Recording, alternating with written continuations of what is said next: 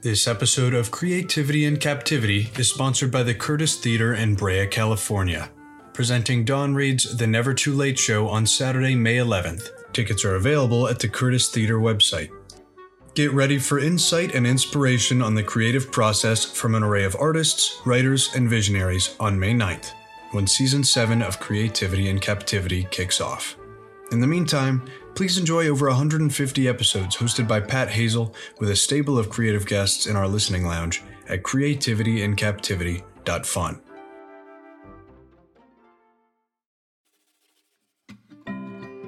This is Creativity in Captivity, and I'm Pat Hazel. Today, my guest is a self-made filmmaker and founder of the Commercial Directing Film School, author of the book Commercial Directing Voodoo, and host of Respect the Process podcast. He has directed 4 films, 3 documentaries, and over 1,300 commercials. Coming up is my delicious dialogue with director and storyboard storyteller, Jordan Brady.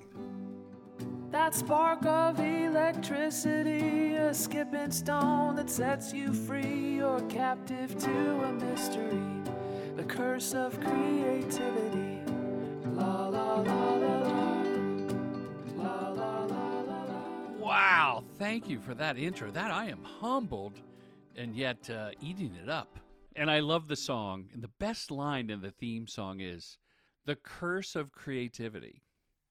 I love that line because it's like you don't have a choice but to make stuff, whether it's jokes or films or plays or magic tricks. It's a curse. It really is. I love the term self-made filmmaker because you dove in from my recollection, from being a stand-up comic and doing some writing to determining yourself that I'm going to do some directing. Yes, sir. Self-taught, read some books, had a lot of help, and had help on set from other directors. When I was a stand-up and a host on TV shows, I would say, what are you doing? How are you doing that? Why are you putting the camera here? I had a lot of great people help me, and a lot of assholes that refused to help. They would guard that knowledge. And I think that informed me just as much as the people that were cool. Yeah, sounds like the Ron Howard Film School, because even when he was as little as Opie, I think he was asking, what are you guys doing over there? And he's become a super director. Yeah. So tell me about the first project, the angst of directing your very first thing. It was comedy driven, right? Yes, I was doing stand-up comedy on the road like you, back in the heyday when there were clubs and when you could swing a cat and get booked. That was a great part of your act, by the way, the cat swinging part. I always loved that. Oh, everyone loved the cat swinging part. It was, I actually did, I think you're joking, but I did a bit about flying rat's ass. Like whoever said, I wouldn't give a flying rat's ass, as if somebody actually cut off the anus of a rodent and swung it over their head and threw it, but that's another day. I bought this video camera. It was one of the first camcorders when the camera and the recorder were melded together. I took it on the road. I remember shooting with Brian Regan. He was the middle act. I was the MC. And I was learning to edit with a couple of tape decks, which is a common story for people of our vintage.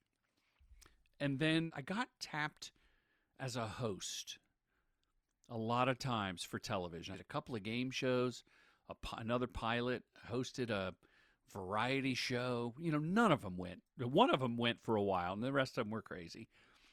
And I would go, like for Comedy Central, when I was on the road, I said, hey, give me a box of tapes. I'll shoot some promos. So if I was at the Houston Laugh Stop, which you'll have to carbon date that reference, right? Well, there's nothing to do in the day. I mean, you can get high and watch cartoons, which I did my share of, but you got to do something in the day. And, you know, I guess the more successful comedians wrote jokes. But I would go out and shoot and edit and learned. And I went to Daytona Beach for Bike Week that coincided with MTV's Spring Break, and I was shooting Man on the Street. I guess Man on the Street was my entree because you don't need a lot of filmmaking prowess, and I was the talent. Right. Explain that term, though, to the listener. And it goes back to stuff that Steve Allen did and all sorts of other folks. Man on the Street, Charles Kuralt in the probably 60s and 70s, to David Letterman leaving his office and going to the bakery across the street. Man on the Street is just your roving reporter. Billy on the Street would be the modern version, Billy Eichner. But asking questions of people, stopping and finding some found subject matter. And the key that I learned very quickly, Pat, was ringers. Have patsies, Confederates, whatever you want to call them, and have some props waiting at the corner store. And I've carried that through in documentary work. I want more to be a storyteller than a lucky person to find good shit. You were lucky at that point with The Man on the Street that you were beginning to understand the medium of using the camera as a storytelling device. Because many people who picked up a camcorder and were shooting their vacation, they were just putting it in front of their eye, and it was almost unwatchable when you would look at it because they didn't really realize they weren't using the camera in its most effective way. They were sort of peering out from their point of view. And then it was seasickness to watch somebody's home videos. So that's interesting, though, that you kind of eased into it by developing your talent at the same time as the technology was developing for like homemade and domestic use. Absolutely. I wish YouTube were around when I was starting to learn, because it was your own distribution channel. And I also, Pat, had stand-up comedians as friends that I could say, hey, let's shoot your bit and bring it to life. Like, I don't know how many times I've seen the idea regurgitated on television, cable network, streaming. Hey, let's take a comedian's bit. Now they animate it a lot. Yeah. Which I don't think it needs it. I think it actually adulterates the art form. And I certainly am guilty too. Like, if you're going to do your golf bit, I don't need to show you golfing. Right. It doesn't add to the comedy. If anything, it takes away the nuance of the performer. But you bring up something really interesting, because there's sort of a buy-in among the people who are interested in this business that making stuff is just, what are we going to do this afternoon? At that time, I had a roommate, Joel Madison, talented, funny guy. We would just say, hey, I got an old tuxedo. Why don't you put that on? We'll make you a kitchen magician that was famous on the radio. Like, we would just make some crazy thing up. And then we would start to shoot, and we would edit in the camera. We would just go, stop. But then we'd run into needing a character. So we go down the hall and knock on a apartment door, and Terry Hatcher lived there and was on the Love Boat. And we'd go, hey, can you put on a swimsuit and jump out of a refrigerator? The fact that any of that happened is just because everybody's kind of crazy willing to start making stuff. I remember the two big breaks. I'd done this MTV show, and I hosted it as a comedian. And that's where I was watching the multi-camera world. And I thought I liked that, but that was a different beast, right? So I'm doing the promo things, and I get offered to be the second banana host on a kids show at NBC. It was called Name Your Adventure with Mario Lopez. This is in the Saved by the Bell era in the early 90s. So Mario Lopez is a big deal at that point. He's such a big deal that when the adventure calls for shark diving or something with fire and knives, he's not insured. But the comedian from cable is. Okay. And that's basically how I got the job. I was the second fiddle that was disposable. Right, that's funny. So funny. And I hope that this inspires the listeners to just take the gauntlet, right? Grab the gauntlet by the balls, or whatever the saying is. I go and I meet the executive producers, friends with them to this day, 30-some years later. It's a husband and wife at the time. They hire me to host, and I take the job, and I'm humbled and loving it. Saturday morning reality show, which was more man on the street type adventures. Mm-hmm. Kids would write letters about what they wanted to do. We would take them on the adventure. So I leave, and I go home, and I think about it, and I go, they were really cool. I'm going to ask them if I can direct this show, having done no network anything. I go back an hour later. I say, hey, can I see Scott and Carrie? And they go, weren't you just here? I go, yeah. I come in. They go, what are you doing back? And I said, look. And I go, the most cliched phrase in Hollywood. What I really want to do is direct. Like, happy to host a show, can't wait to host a show. And they laughed, and I brought a tape from spring break, and I was bungee jumping, and I talked to bikers, and I had promos. I had like little VHS stuff. And they laughed, and they said, I'll tell you what, I don't need directors. That's what the producer, Scott, said. He goes, I need producers. So if you produce 6 segments, you can direct 1 at the end of the season. And I said, yes, please, thank you, before he could finish the sentence. Yeah, that is so great. You get sort of double the pleasure there. You get to see it all on its feet and be a part of producing it and understand the show even better by the time you're ready to direct that one. Well, looking back, yes, revisionist history being what it is. At the time, inside going, I don't know how to produce. I want someone to do that. But I learned. I went in the office every day. I made phone calls. I pulled letters that kids had written. And by the end of 3 years on the show, I ended up directing more than I produced. And some I would do both. Some I produced for other directors. Some I directed myself. Someone else produced. So then that preceded your first feature is what you're saying. Correct. And if you're tracking this, young filmmakers, the narrative shortcut was a mockumentary. And I had management at the time who said, you just got to write something, Jordan. You really have to write it. That's what you want to do as a feature. So I pitched and I wrote and I did my first feature-length film was a mock documentary, basically a country Spinal Tap, called Dill Scallion. Wayne Fetterman is the bassist. Yeah. Oh, that's funny. And there were some other names in there that have now really grown. Who were the other folks that were in it? David Koechner, you've seen in every Will Ferrell movie as, Champ, the sports guy. Yeah. Billy Burke he's on every show that's has a fireman or a dinosaur. He's a great Right. guy. Friends to this day. Young listeners would know. Does the audience know Tucker? Well, they've heard his name, and they often hear it at the end. Tucker is my son, and he may know this name. So tell us who it is. Billy Burke was the star in the dad in Twilight, the vampire franchise. He was Kristen Stewart's father. So he went on, and Lauren Graham went on to be Gilmore Girls. Paul Feig was a drummer for One Shot. Yeah. And for the audience, Paul Feig is the director of Bridesmaids and so many other things, a Ghostbusters remake. And he was another guy that as a comic, he had started on his own directing path with a couple of small films of his own. And it was really intriguing to be a fellow comic and go, what's that guy doing over there? Initially, you think, oh, this person's making a big mistake giving up stand-up. And then you look at it again and you go, wow, this is really taking off. Maybe I'm the lazy guy. I mean, I know you mean that not personally, because I put you in that category with the first one I remember is Bunk Bed Brothers, and then you did the Wonder Bread years, because I remember, like, what's this guy doing putting on a show? Wow, that seems like a lot of work, but he's got total control. And I think it's a bigger palette. And I'm a huge stand-up fan, and I will take advertising clients, from directing commercials. I'll take them to comedy shows. We saw Rory Scovel at Largo, and I would take him to see Dana Gould at the UCB. And Dana came up to me before a show one time. He goes, "What are you doing?"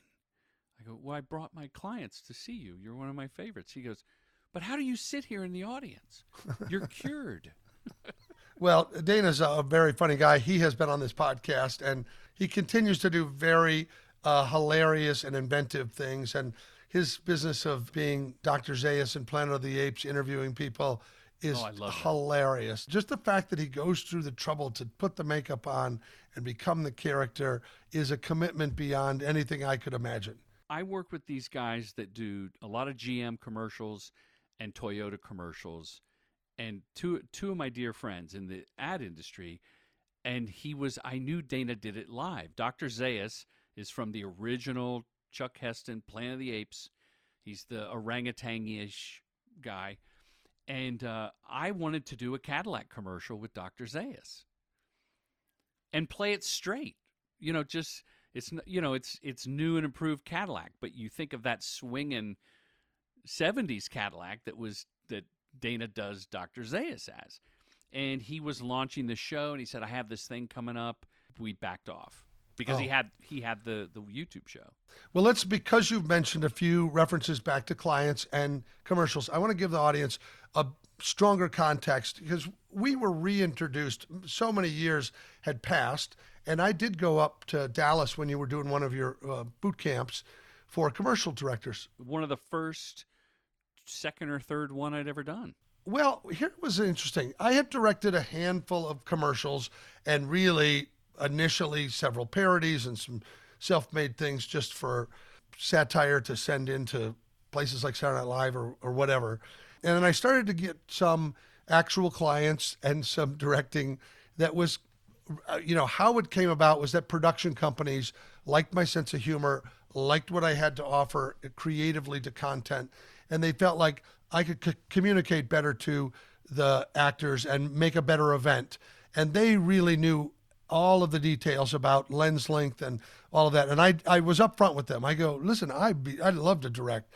I just got to be honest. If you think that I'm going to pull these guys together and tell you the technical stuff, you're out of your minds. You know what I mean? And they go, no, we know you're not going to do that. I go, who is going to do that? Because I don't mind as long as I know there's somebody tandem jumping with me and they're going to pull the chute so that I don't mess this thing up. And they did. They were very, very protective of the technical side, which alleviated a lot of tension for me because it was intimidating to be in charge of the storytelling and the humor, which I was very comfortable with, and then to think about all of the other parts.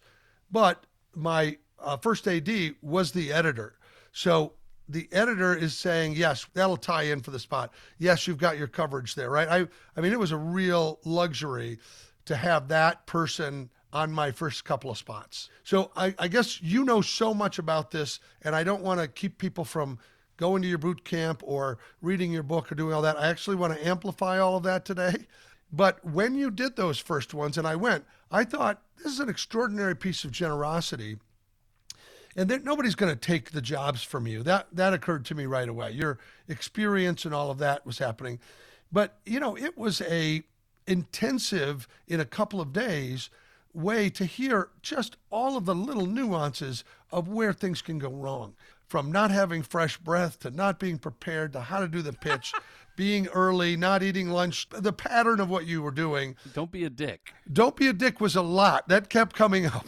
But it is so critical in the business because there's a lot of insecure people that we watch going along that are overbearing and that are squelching people's creativity, that aren't collaborative or allowing people to explore some part of the scene. And what ends up happening is their insecurity ends up ruining the experience.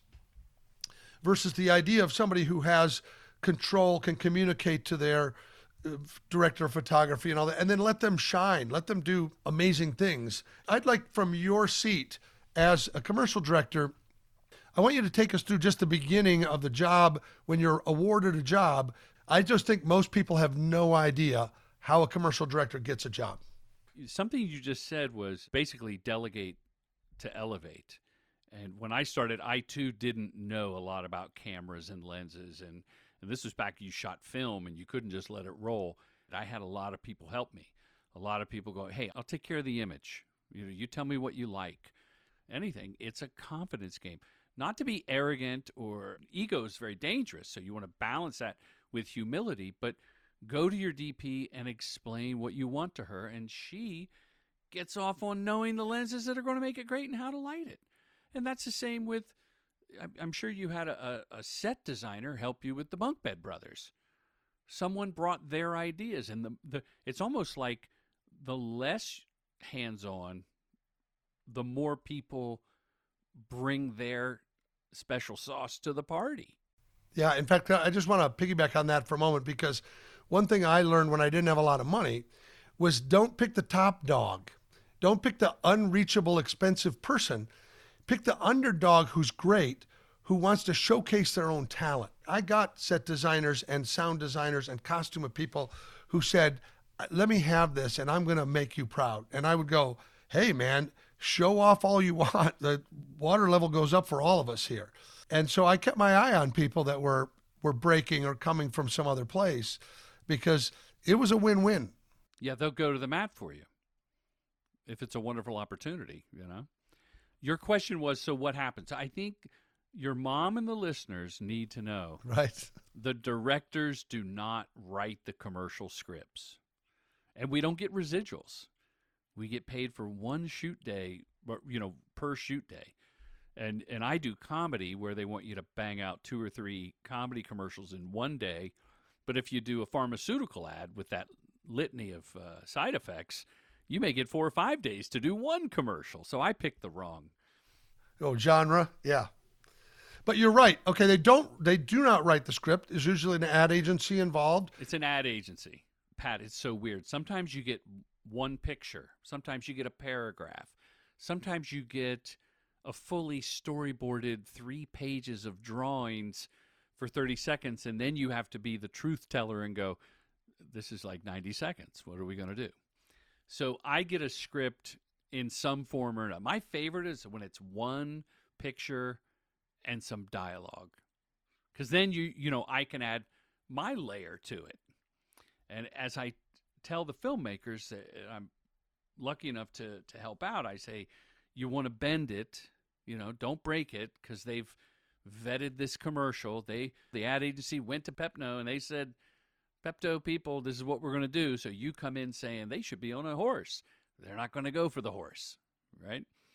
So I have a very specific process where even in the age of PDFs over the phone and chat, I print the script before I ever read it. And I take a pen. I usually use a Uniball fine point black ink. And I creatively vomit on the script the first time I read it in real time. Real-time creativity. It's a process that I need as a person who I live creatively without rules. The only rule is the 30 seconds and don't break it.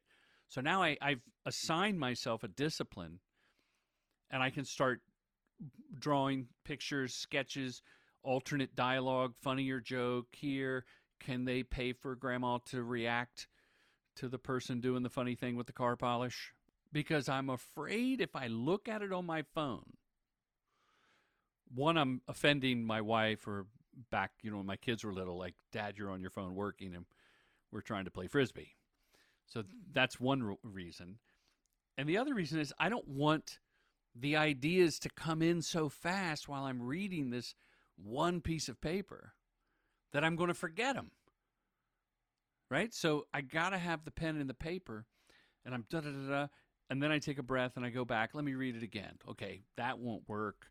They've already thought of the beaver. We're not going to have a beaver. Where we're going to get a trained beaver. So that's how you get the job. Then you go on what is now a Zoom, and you pitch the agency. You tell them your take on their idea. I liken it to being a midwife. They got pregnant. The agency and the client got pregnant. I'm going to deliver that baby. I'm going to swaddle it, clean up the placenta. I may let them cut the cord. And I'm going to hand it to an editor who's like a nanny or a wet nurse. That is a pretty good analogy. But it is true that you end up walking away and not raising the baby at that point that it's completed and that they're marketing it and they're set out. So you are there really in just a window of very important time to oversee capturing the event with as many options as you can. So your editor can, sometimes they come back and they tell a story and you go, you know what? It's good, but it's a few seconds too long. Or what are we going to do to foreshorten this? Or who are we going to look at during that reaction shot so we could see that they like the product, or whatever storytelling tricks that you're using there. It's quite a masterful skill to tell stories in that short of length, and now even shorter than 30 seconds. 6 seconds, some of them. Yeah, 6 seconds, 15 seconds. And they want not just a moment, they want a connection, right? They want people to feel something so that they want to buy it. What is it? Is it the empathy towards the person holding the baby? Whatever it is, it's supposed to mean, oh, the product makes me feel that, or whatever it is. Humor, we laugh. I mean, some of these, and maybe you've done some of these Geico commercials or whatever. When a commercial begins to create a brand where we look forward to their commercial, then the product is constantly like, now we're saying, I love those Geico commercials. And so many times they make a mistake, which is they don't have you remember the product. To me, that's the biggest waste of Super Bowl money in the world, is some hilarious thing or some romantic thing, and you go, I have no idea what's happening there. Oh, there were some great ones where the guy's looking at a car, but at the beginning, you think he's looking at a 5-foot piece of sushi. Uh-huh. And then they cut, and it's a Datsun or something. A woman is looking at giant French fries in the driveway, but it's really hockey sticks. And it's when all you can French fry about is hockey. So they mix the words up. And it's for either Grubhub or Uber Eats or DoorDash. And that's your point. I love the commercial. I love the creative for the commercial, but I can't remember who it's for. Right. You could slap any logo on the end.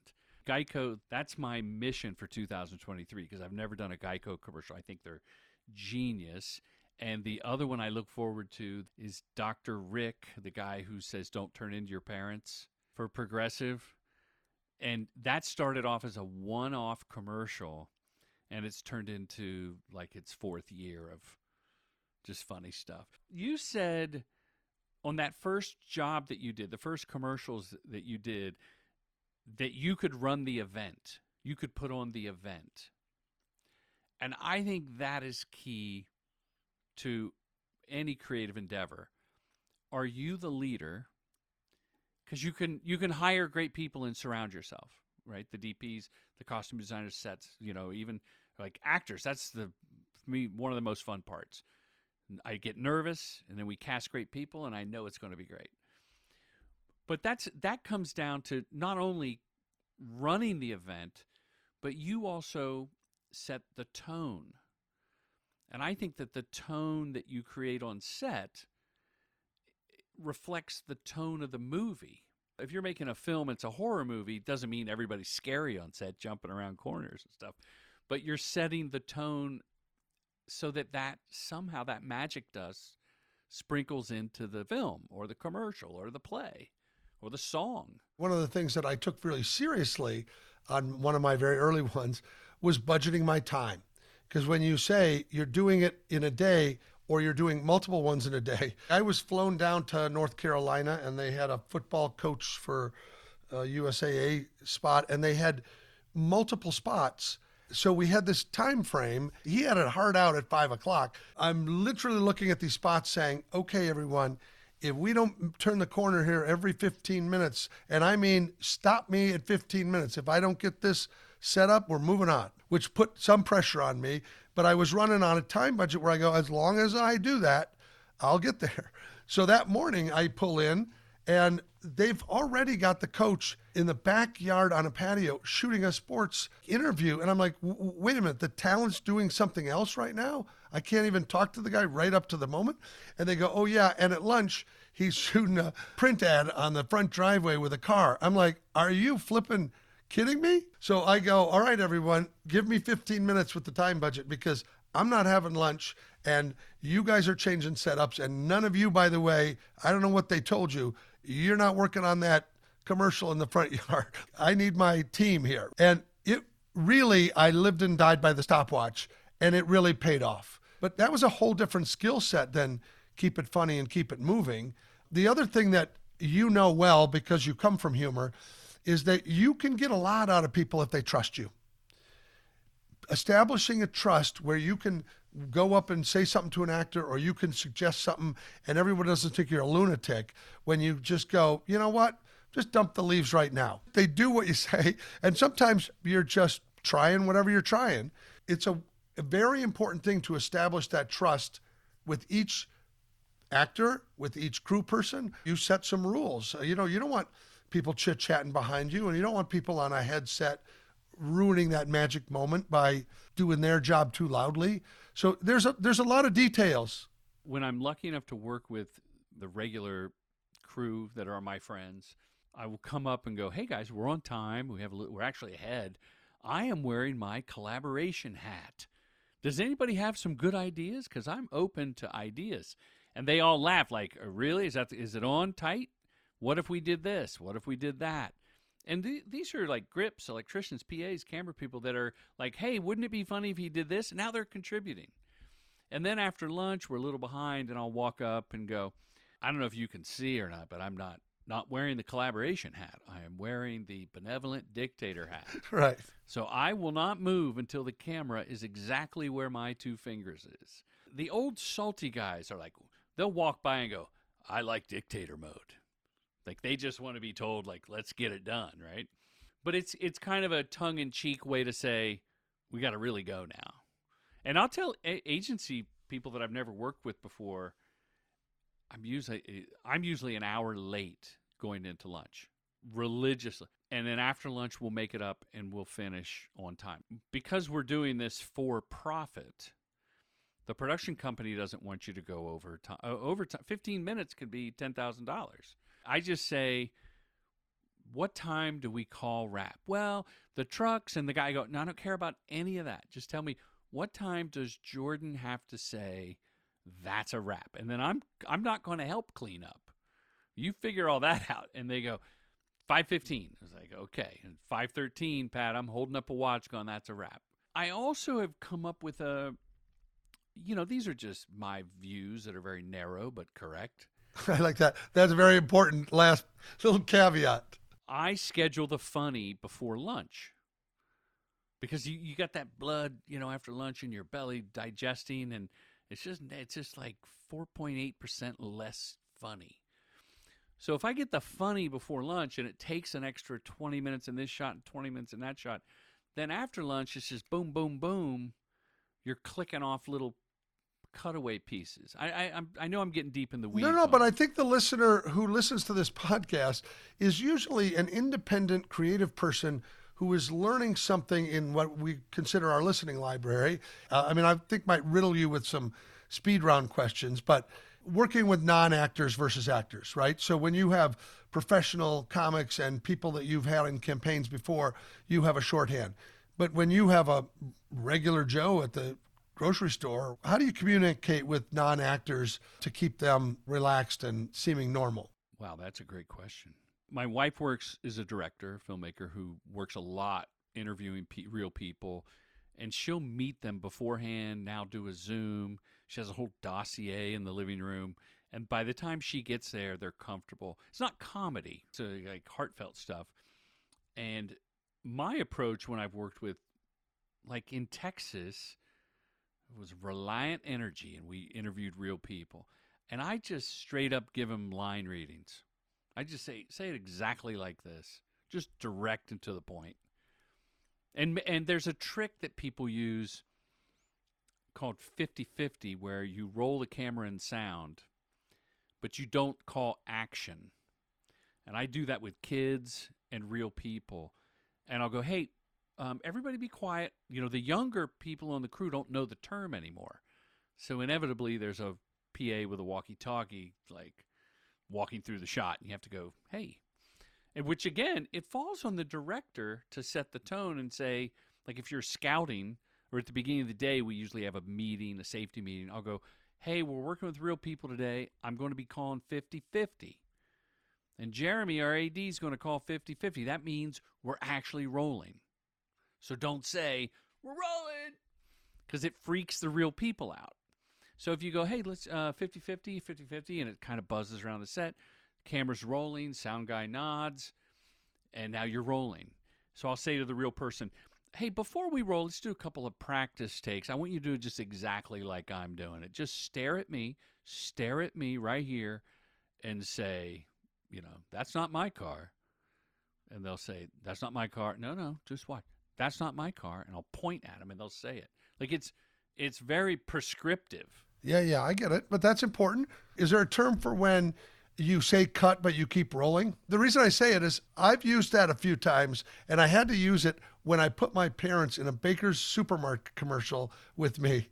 And if it was rolling, they could not act normal. And so they would hear action, and they would freeze up, and they would get clunky, and then it would say cut, and they would relax.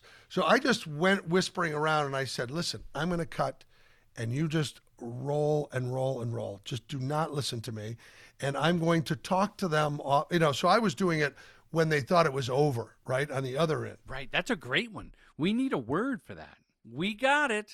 And clap. I love clapping when the actors are great. If it's a new crew, I'll just say, when the director claps, everybody claps, breeding enthusiasm throughout the set. Everybody reluctantly starts clapping.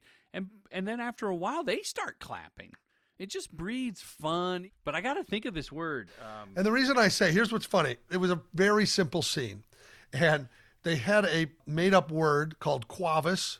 And Quavis stood for quality, variety, and service at this grocery store, right? Maybe that's the word. Quavis. That's not a bad word. Nobody else uses it now. But so I thought it would be a funny spot to have a Scrabble board where I played the letters for Quavis. And my dad's like, Quavis, I'm looking that up. All he had to say was, I'm looking that up. And he said it so many different ways. I'm looking that up. I'm looking at it. And I kept going, say it like it's a bad Scrabble word. And he couldn't do it until we weren't rolling. And so we had to do the fake roll. And by the way, my dad was a ham, and he was in the church choir, and he was a very gregarious guy. But the idea of being on camera freaked him out. And my mom was unbelievably natural and saying things she didn't care at all. Like I would call and I'd say, she goes, well, what should we wear? And I go, just pick clothes out of your closet. Well, maybe I'll talk to my people. I go, Mom, you don't have any people. I mean, it's so sweet. And then you're on set and you're saying to everybody, and they go, wow, they really look like they could be your parents. I go, those are my parents. That's why they're struggling with me to do this material. Let me talk about something besides non-actors. Let's talk about working with the storyboard. Because I did read in your book, Commercial Directing Voodoo. First of all, let me just give it a big plug. It's an easily accessible book, and I probably had said this to you along the way. It looks like a children's book, and that's not an insult. You did say that. No, you wrote me, it's like a children's book. I know, but you illustrated it, and there's 2 or 3 sentences on a page. You know, it looks like a Dick and Jane book, but it's Dick and Jane direct giant brands commercials that you could read in I would say in 90 minutes. You could read and absorb it, but it's almost too much. I would personally suggest put it on the back of your toilet and read 5 pages every sitting. But many have kept it on the back of the toilet, believe it or not. Yeah, but here's why it's so great. Every page has something, and even though the drawings are crude, they are very much communicating an idea, which is what you do if you're trying to communicate to a storyboard. Here's somebody in the foreground, here's somebody in the background, here comes the swinging ball, and that's all you have to do. You don't have to do any more than that to communicate your idea, which then gets translated to this high production, slick, high quality, special effect, practical thing that's going to happen. And I think that I'm saying that for the listener to say, don't say, I can't draw, oh, I'm bad with names. Don't create a series of negative setbacks when all you have to do is be able to communicate your ideas. And the book illustrates that really beautifully. They're stick figures for sure. Oh, one person said to me, did your child draw those? Yeah, but I think it's great. And also, I do say there's a great contradiction between a couple of pages. And on one page, it says, the headline is, always tell the truth. And on the opposing page, it says, lie about your budget. Literally the next thing you tell them is to lie about your budget. So why should they lie about their budget? Well, I don't know about lie, but certainly omit the truth. Because if you and I are trying to advance our careers, so we go out, if I go make a Geico spot with my own money, right, I'm going to get friends and favors and family and everybody. So it's not fair to say, oh, I made it for $10,000 on my own, when really that would cost, $150,000 to get a SAG actors and a big set and a whale and all this stuff. So it's just not appropriate to tell the budget, and it should be based on how it looks. No, I agree with you. And here's the thing. I made a lot of spec things where I did it on a shoestring. I would say I made a comedy thing for $500, and people go, how in the world did you pull this off? And how did you get Larry Miller in this spot? And how did that happen? And I made a fake movie trailer for very, very little, and it was with Jerry Seinfeld material, and it was a great thing to make a spec movie trailer out of. I wouldn't want anybody to know how little I spent on it. Well, that's the thing. It's going to hurt you for people to know, and they might look at, like I always tell people, if you're going to put your spec commercial, which if listeners don't know, that means you just made it speculatively and you paid for it. And you don't need permission. You don't need the brand to give you permission for it. In fact, if you make a spec spot and someone says, what happens if they call me and give me a cease and desist? I say, well, come on my podcast. We'll talk about it because I want to get you as much press as possible. Don't put it on Vimeo or YouTube or Facebook or whatever and call it my Nike spec commercial. Because now before I've clicked play, I'm going, well, this can't be that good. Right? There's just a prejudice against the fact that it's not real. So why tell everyone? It has to play against the Gatorade spot and anything else. Well, you can also put it on your reel in a place that's protected by password. It doesn't have to be public facing, is what I always tell people. Yeah, when they want to see it, then you can show them how to get to it, but you don't necessarily need it out there causing other damage for you. But you also said in the book that you work from the boards, that you just take the storyboard in your hip pocket versus a lot of other material. I know that you're expanding the idea within that, but that becomes your Bible for the day's work, right? It's so funny, Pat. I started by just kind of winging it, and I maybe would do a shot list for the crew, and then someone said, the agency wants you to storyboard it, which a lot of times that's required that you storyboard it. So my crude childlike stick figures usually get redrawn by a professional. Like I've been working with the same storyboard artist who's a filmmaker in his own right for 12, 15 years now. And we can talk like he can draw a 50 millimeter lens, or he'll go, what do you think? Is this like on a 24 millimeter lens down in the corner? He can draw the perspective, whereas I'm just 2D, there it is. But with all the AI that's been rearing its head here, and I love the AI. I think it's fun and crazy and is an accelerant for creative people. I spent my Christmas break learning the chat bot, whatever it's called, and the images, and I can see how it doesn't have whimsy or humor. It's predicting based on things it's learned, but it doesn't have that twist that you and I have. AI and wit aren't synonymous. Yeah, if anything, it's just going to get words on the page quicker, but you're going to have to read it, twist it, polish it, rub it. I go to work. I don't use an iPad or anything like that. I've got in my mind a 30-second commercial. I like to draw 9 shots because it fits on one page in a 3x3. Now I know we're going to get a close-up of Pat. We're going to get a close-up of your mom. We'll draw those close-ups or the 2-shot, and we know we're going to get the close-ups. We'll draw the cutaway of the Scrabble board. But some of the other things we don't need to draw. I know these 9 shots are it. It's sort of a way to trick myself because I'll tell the crew we need to pick up some more shots when we're doing this.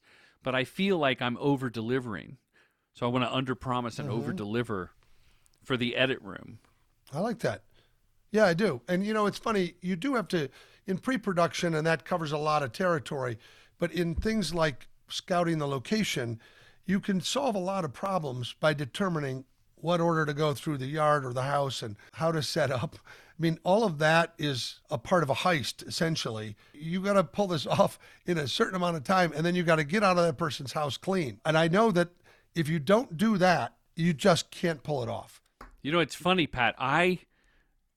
After doing this years and doing a couple of movies, I demand that we do not start with the wide shot. Because the wide shot rarely makes a comedy commercial.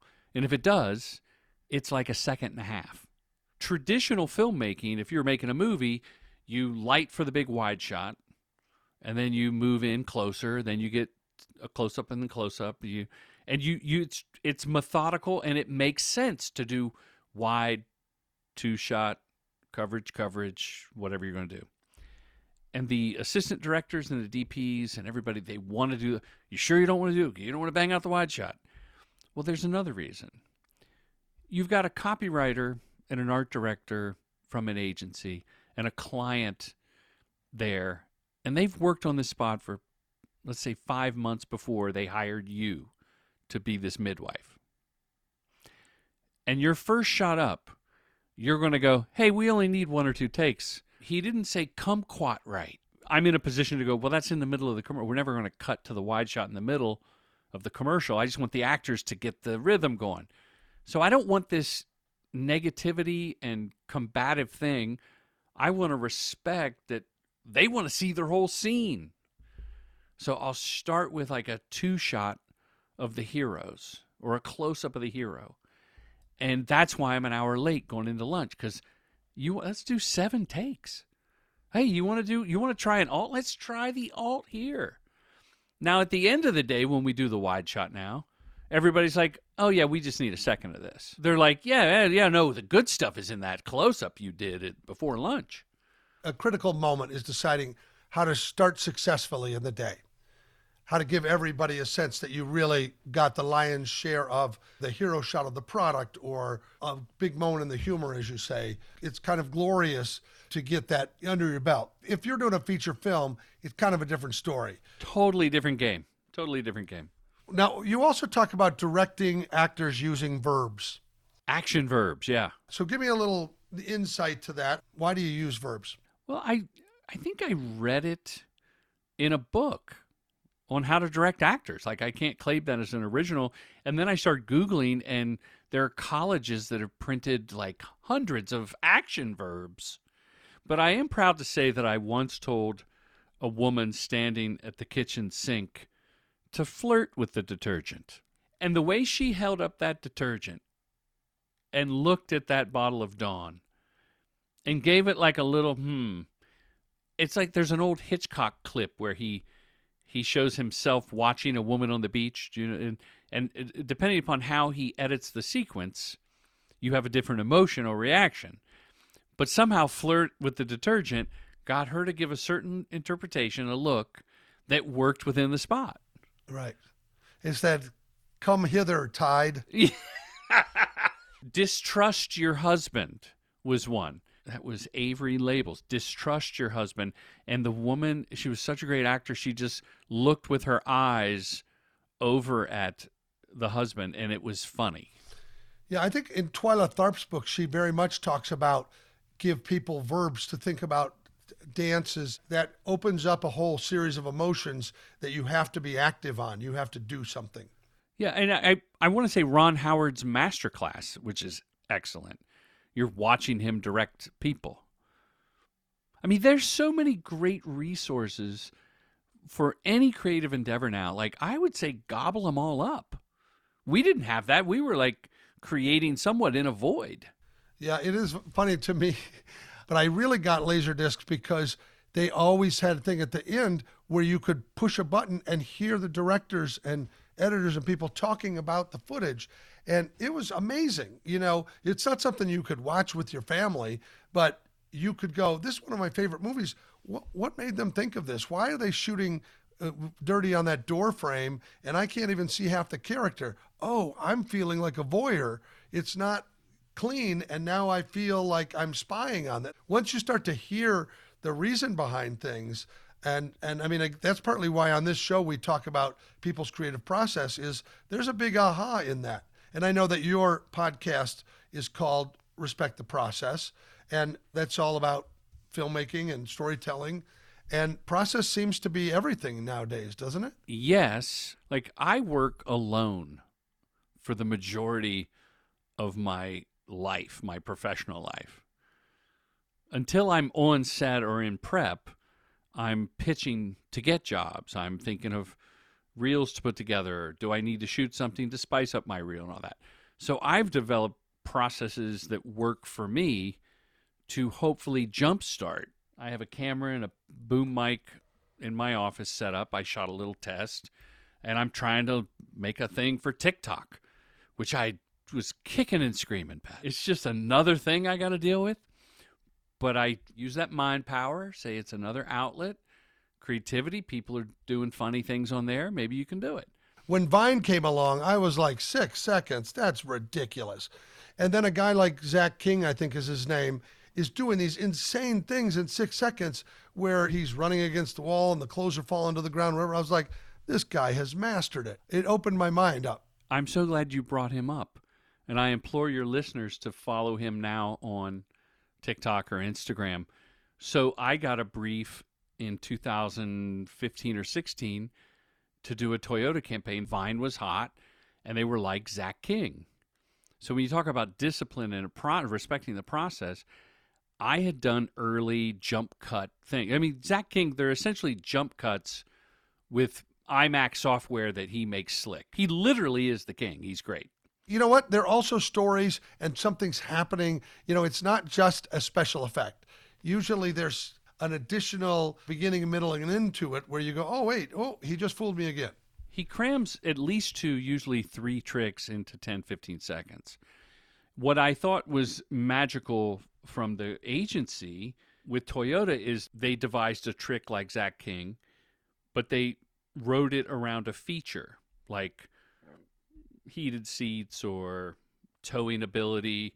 One of them was the truck had a electrical outlet in the back of the bed of the pickup truck. So each bit was like a Zach King trick written around the, what do you do when you want to do this? Guy picks up the car, juggles the car, puts it in the driveway far, far away. You know, has great handling. And it was about the handling of the car. Now, here's a tangent that I don't know enough about, but each commercial script was written to be fed to a customer who had visited like Toyota.com, and they got fed that commercial. So Pat Hazel was checking out the Bose speakers stereo system. You got one where the speakers jump cut and a puppy dog appears. Yeah. That's part of their tracking our interest and clicking what we liked. Yeah. Yeah, I have nothing to do with that. I was just amazed that they were able to craft a Zach King-like thing around a feature of a car. So I'm hired. I have to pitch on this. And this is where a little bit of magic comes into play. So I know I have to do these forced perspective. Like Zach King will pick up the Eiffel Tower, but it's really a miniature that he's matched to the one in the background in Paris. And I was writing a treatment, and I went, I have to shoot something. I have to show that I can shoot and edit this kind of commercial. It's not about I can write it. I got to show it. So I grabbed a video camera. I tossed my sweatshirt onto the couch, added camera shake. I cloned myself. I appeared in the background. I talked to myself like it was Zach King. Yeah, but before Instagram is now doing all these things. Yes. P.S. Everything we're talking about is an app. And they're not as slick as he did it. They're not as slick as what I was doing. So I had an aha moment. Like, well, how do I have the guy pick up the car and put it back in the drive, a little car, and it's forced perspective? You know what? In my garage, there's a set of lockers, and in the top locker is a miniature shopping cart from a press junket in 1996. And I think there's a giant pencil in there that the kids had. So I stop everything I'm writing. I go home. I claw my way through the garage. I find the shopping cart and the giant pencil. And like, what was it that reminded me 20-some years ago I had these, or 30 years ago, right? Not very good at math. And I went to the Ralph's supermarket, and I lined up the pretty realistic miniature shopping cart to look like it was with the ones in the faraway background. And I started, and there was a big pencil in it. So it looks like a giant pencil in a regular shopping cart. And I run up to the camera, and I pick it up, and it was all in camera. Come back to my office, edit it, and it wasn't quite right. I was a little off. So I schlepped my stuff back to the supermarket and shot it a second time. And I got the gig. And we did 4 rounds over the next 3 years. I mean, it turned into a few $100,000 worth of commercial directing. Are those on your website or on YouTube now or something else? I have them on a Vimeo. Yeah. What is it that enters the brain, even the memory, to go, wait a minute. First of all, get off your ass and shoot something. 2, I'm going to give you a gift, says the universe. Something you've never done anything with, and it's in your garage. You know, there was a guy on YouTube named Raj, somewhere in India who made, I'm going to teach you how to do the Zach King trick. And he broke down Zach King tricks. I wrote the guy like, Raj, I love you. Wow. Well, listen, this is the Quavis shot, as we say. Number one, I want to be sure to get some things out there because in addition to the commercial directors boot camp that you do on occasion and the great book, Commercial Directing Voodoo, you have retreats that go on. Like people can find all that. What is your website where they can kind of dance through all of those options? Well, Pat, that would be commercialdirectingfilmschool.com. Okay. I want to be sure that if people have an inkling for that or are curious about it, it is going to help you be a better storyteller and learn an awful lot about things that you cannot learn in school. I know that you have memos that go out and all kinds of things like that. So I applaud you for that, the spirit of your legacy to help teach, because really the more better commercial directors we have, the more better commercials we're going to have, and the better the storytelling is going to be overall. Right. You said it early on, rising tides lift all ships. I mean, if there's a commercial that I was trying to get in on and a young guy that I signed to my company over 10, 12 years ago, he's bidding on it and I'm not. And I don't know what kind of stoicism I'm on, but I'm super happy. Like, I am overjoyed. I don't care. I mean, did I want the job? Yes. But I'm so happy when you talk about legacy to see people carrying on. Or I love when filmmakers will send me their spot and say, hey, I just did this, or I just signed with a production company. And the joy in that, like, and I don't know if it's just getting older. Like, I wish I knew how great it felt to help people when I was younger and more egotistical. But I didn't, and here I am, so I'm very happy. I appreciate you investing the time and sharing the knowledge. It's a joy, really, to have you in our now forever listening library. And mostly, it allows people to now look Jordan Brady up, and 1,300 commercials. We haven't touched any number of things, the importance of who you cast and using practical versus digital effects. And there's so much to learn in this genre, but I think it's not frivolous. I think people are much more visual in their learning and their website, and really all of that is what commercial directing is, even if you're doing it yourself in your web design or animation. Ultimately, you got to learn to tell a fast story and make a very important point. Drive them to go to your website or do whatever. Well, Jordan, thank you again for coming into my world of podcasting. We'll be listening to your Respect the Process podcast, and I wish you continued success to you and your directing wife and your directing son and your everybody else that's working in your creative environment there. Oh, thank you. Pat, this has been a true treat, and I want to thank you from the bottom of my heart, which would be the left ventricle. Thanks for listening. Take a moment to subscribe, and we will hold your seat for more creative conversation and a weekly spark of inspiration. Our show is produced by Sweetwood Creative in Austin, Texas, with sound editing under the steady hand of Tucker Hazel. Our original music theme was written and sung by Maya Sharp, with additional production support and sanity provided by Delilah Lovejoy, Tony Deo, and Diane Johansson. Please feel free to share your input or dash off a review on social media to help grow our creative community. You can find us on Instagram at Pat Hazel with 2 L's, or visit our website at creativityincaptivity.fun. You heard that right. It's .fun, as in cross your T's and dot your fun. Ciao for now. Staring at an empty page, stepping on a ghostlit stage, a circle